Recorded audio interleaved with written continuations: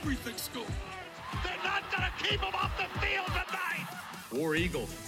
Hey, and welcome on into the Patrick Party podcast here this Wednesday, November 22nd afternoon. It'll probably come out Wednesday night.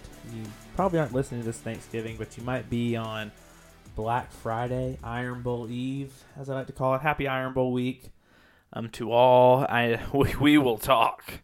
We will talk about how the game has lost a little bit of its luster, but still, regardless, always an exciting time of year, even in years when the matchup for one reason or another doesn't seem to be as exciting. You know, there's always excitement with the Iron Bowl.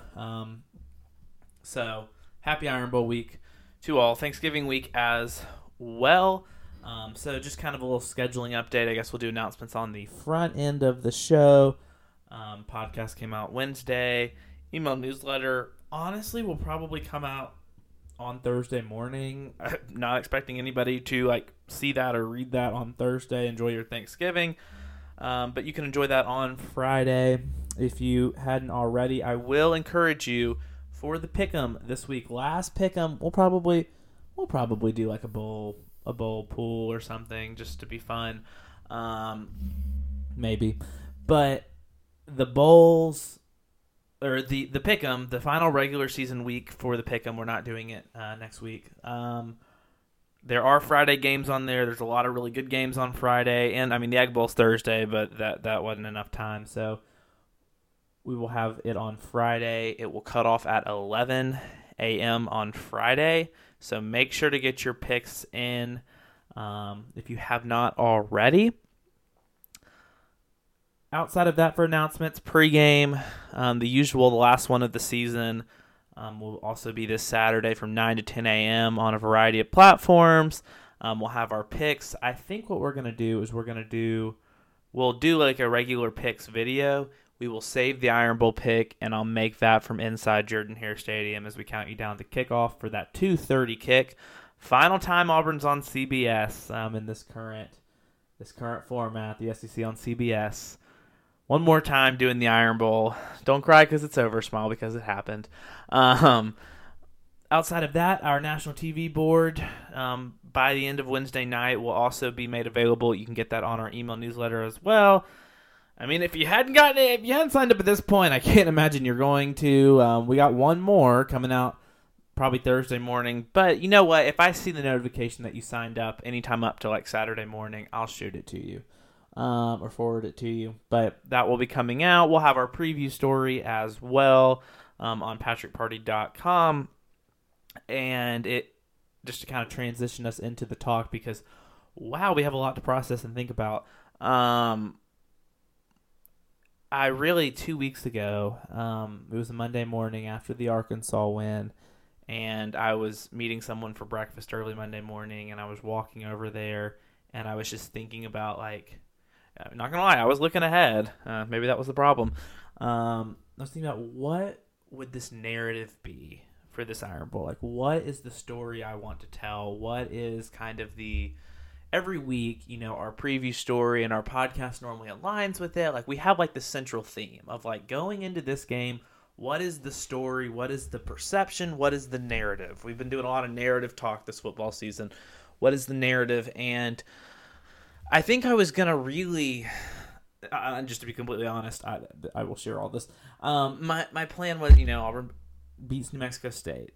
7 wins is very much on the table. And really, my thought process was going to be, even though it's still the same team as, all the other weeks that have played this season, does year one end with New Mexico State being the 7th win, confirming a 7-5, and really, do we transition into a year two? And if you don't totally understand what I'm trying to say, everyone talks about it's year one. There's going to be growing pains. But when you go back and you look at it, anytime they evaluate coaches, one thing that's always going to come up for Auburn guys is what was your record against Georgia, Alabama, and LSU? And it's for all that's been said, Iron Bowls matter no matter what, right? And so, everyone talks about I mean, like let's think about this. Let's walk this thought out. If Auburn wins the Iron Bowl in 2021, Brian Harsin is very likely still Auburn's head football coach. Auburn doesn't go to the Birmingham Bowl. They go to a better bowl. Heck, they might win it. Even if they don't, you beat Alabama, you upset Alabama, there's a lot of momentum. The recruiting probably ends better. February does not happen. There's actually some momentum going into the next season rather than just like knowing the inevitable.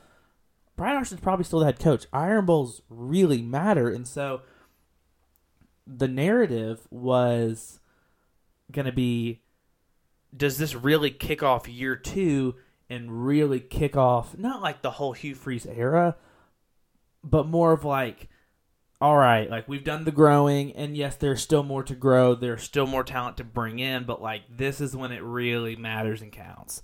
And like, does this really start to count towards your, what are you doing at Auburn? You have the game at home. Like you've got a team that's more than capable of maybe pulling off an upset if things get weird. And that was kind of going to be my talk going into the week. Well. For those of you, we all know at this point, Auburn loses by 3 scores, 21 points to New Mexico State at home, in just a complete a disaster on all 3 phases. There was nothing. A lot of times you see upsets like this, and it's something fluky happened, and it's low scoring, or there was some weird play at the end. None of that. From beginning to end, New Mexico State controlled and dominated the entire football game, and they won. And I think it's one of those things where there's so many angles you can take at it, and it's been discussed, and I don't want to get all into the weeds, because it's not even, like, it is just straight up, like, I don't even think you could be like, well, Auburn didn't have their head screwed on right. Well, clearly they didn't. But I don't even think it was 21 points. Like, Auburn is just talented enough to not lose to this team by 21 points. And I think that is what is so astounding. And it's just crazy if you juxtapose that Arkansas game that we just got finished talking about to this New Mexico State game, and just how not ready Auburn was, and how they just got physically dominated in all 3 areas. And yes, it's. I mean, I feel very comfortable saying I don't think this is reactionary. I think this is. You go back and look. I really do think this is the worst loss in the modern era for this football program, and that is not ideal. And there's no way to excuse that, or there's no need to try to defend it or be like, well, but they're building and things are going to get better and it's year 1. Auburn should not lose to New Mexico State. Like, let's be honest with ourselves. Auburn University should never lose to New Mexico State in football. Like, that is the reality. There's a multitude of reasons why that is true. Of Auburn and almost every SEC program, maybe outside Vanderbilt, and even at times Vanderbilt. And so I'll say this: in a lot of ways, it hurts the perception of the season. There's a big difference in 7-5 and 6-6. Of course, if you likely lose the Iron Bowl, your bowl game opens up the possibility of a 3rd straight losing season. That hasn't happened since the Doug Barfield days in the 70s, pre-Pat Dye, 3 straight seasons of a losing season, and it makes it a little bit harder to point to progress. And yes, the recruiting process has been significant, especially from where it's coming, but even from the end days of Malzahn's time here. And there's been spots on the field where there's been improvement. In a lot of ways, like, we have seen this team get better. But at the same time, to be completely honest, this is what I thought was going to happen pre-New Mexico State. The season, and I was getting ready to make this comment, and maybe I did. I said in the offseason, and I was about to be wrong, normally in the year 1, for most coaches, you'll win a game you're not supposed to win, and you'll lose a game you're not supposed to. And all season, that had really not happened. Auburn beat UMass, Cal, Samford, all teams they were supposed to beat. Auburn then lost to Texas A&M, Georgia, Ole Miss, or LSU, Ole Miss. All games they weren't supposed to win. Auburn beat Mississippi State, Vanderbilt, Arkansas. All games they were supposed to win. And you were getting to the point where you're like, okay, if Auburn beats New Mexico State, even if they lose the Iron Bowl, they've won every game they were supposed to and lost every game they're not supposed to. Of course, New Mexico State happens. That's the game you're supposed to win. There is no excuse. Now, people have joked, and I pre-New Mexico State kind of stand on, and I don't want to like reveal where I'm feeling, but like Auburn is not going to win on Saturday. And I think the reality is I kind of thought Auburn, they were getting excited, then they got reality checked by those 4 teams. Then they were getting excited again, and then I kind of thought they'd get reality checked a little bit in the Iron Bowl. And that's not to say Auburn's not going to play well or it couldn't be a good game. Because I think we all believe, myself included, Auburn will play undoubtedly a better game against Alabama and will probably play Alabama closer than they played New Mexico State, despite everything. That's just how Auburn is. They played a closer game to the likely about to be 3-time defending national champion Georgia Bulldogs than they did New Mexico State, the Aggies. And so I just think overall, in the grand scheme of everything, it is an embarrassing loss. And there's no excuse. And that is kind of, I do tend to think it's a one-off. I think the story it could ultimately tell is, and I had to kind of watch my phrasing on this, because I said someone, not get used to it, but like this could rear its ugly head again. And what I'm trying to say is I don't think Auburn's losing to New Mexico State caliber teams again. I think there will be enough of a talent thing to where that ain't going to happen. But you go back and look, this is a conversation, you don't really want to have or hang over someone's head, but you lose to New Mexico State and it kind of opens the door. It actually opens the door wide open, but you look at Freeze's times at Ole Miss. Everyone loves to talk about it. Auburn, frankly, hired him because he had beaten Alabama twice and did some great things there, but they also lost to Memphis and lost to Arkansas, and they could have gone to the SEC Championship, I believe, in 2015, but they lost to Arkansas. And there are some ugly losses in there, and it's kind of consistently a little bit inconsistent. You ride the highs, but you also lose some lows. And the question, I think, really of what will this Hugh Freeze, I think it really does tie in to what my overall question has been with Hugh Freeze being Auburn's football coach, is I have said from the beginning, regardless of who Auburn ended up hiring, they ended up hiring Hugh Freeze, they were always going to be better than Harsin. It was going to take a special talent to make it worse than what it already was. It was always going to improve. But how does it compare to where Malzahn had the program on a consistent level? And Malzahn had the program, frankly, inconsistent, but like really great season, underperforming, really great season, underperforming. But even within those great seasons, like there were some weird losses. And then in those not as great seasons, there were some wins that made you think maybe this should have been better. It was kind of all over the place a little bit. And I think what will determine ultimately where Freeze stands in all of this and how successful his tenure is at Auburn is how much better he can have it than Malzahn did. Is it still going to be Auburn wins this big game, but then they lose to someone stupid? We've talked about how many times has Auburn in 2018, like they lost to Mississippi State. Like they shouldn't have lost that game. They lost to Tennessee in 2018. That was a stupid loss. 2020, they lost to South Carolina team they weren't supposed to. In 2019, you blew maybe 19 wasn't the year. I mean, you probably should have won at Florida. And 19 actually was probably that was a bad example. 17, you blew that lead at LSU. You can go down all the years of games you probably should have won. And so it's one of those things where can Auburn consistently perform based on their talent? Saturday wasn't a good look into that. We'll ultimately see. Now, in terms of recruiting, I don't think it has that big of an effect on it.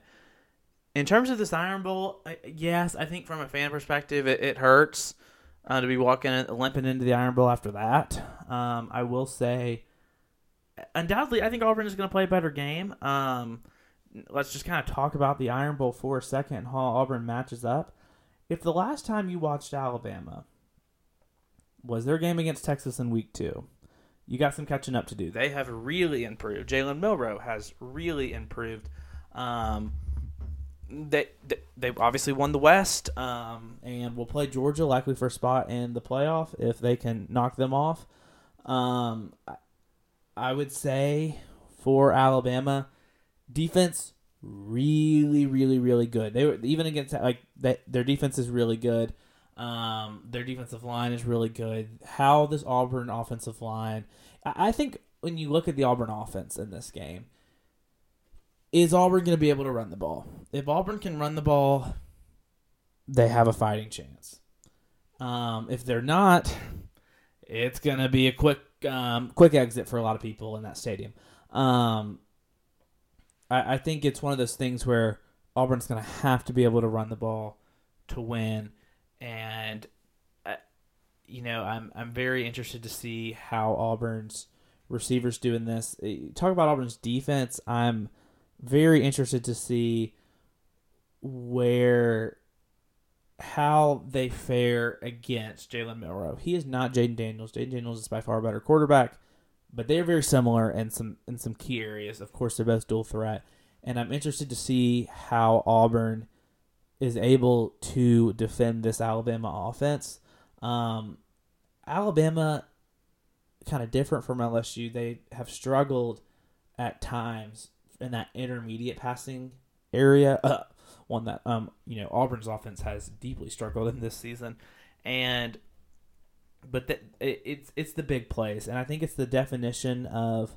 Well, so it's very interesting because you look at this Auburn defense, and all season they've been bend don't break, and yet they never really broke. I mean, they were not good against New Mexico State. Hear me, but they never gave up the 70-yard play. New Mexico State was able to nickel and dime Auburn and control the clock all the way down the field. And I know they are one of the best in the country at time of possession and being able to do that. I wonder if Auburn can eliminate Alabama's deep ball big play. That's kind of what Milroe in his passing has somewhat been known for, is he can hit that big pass.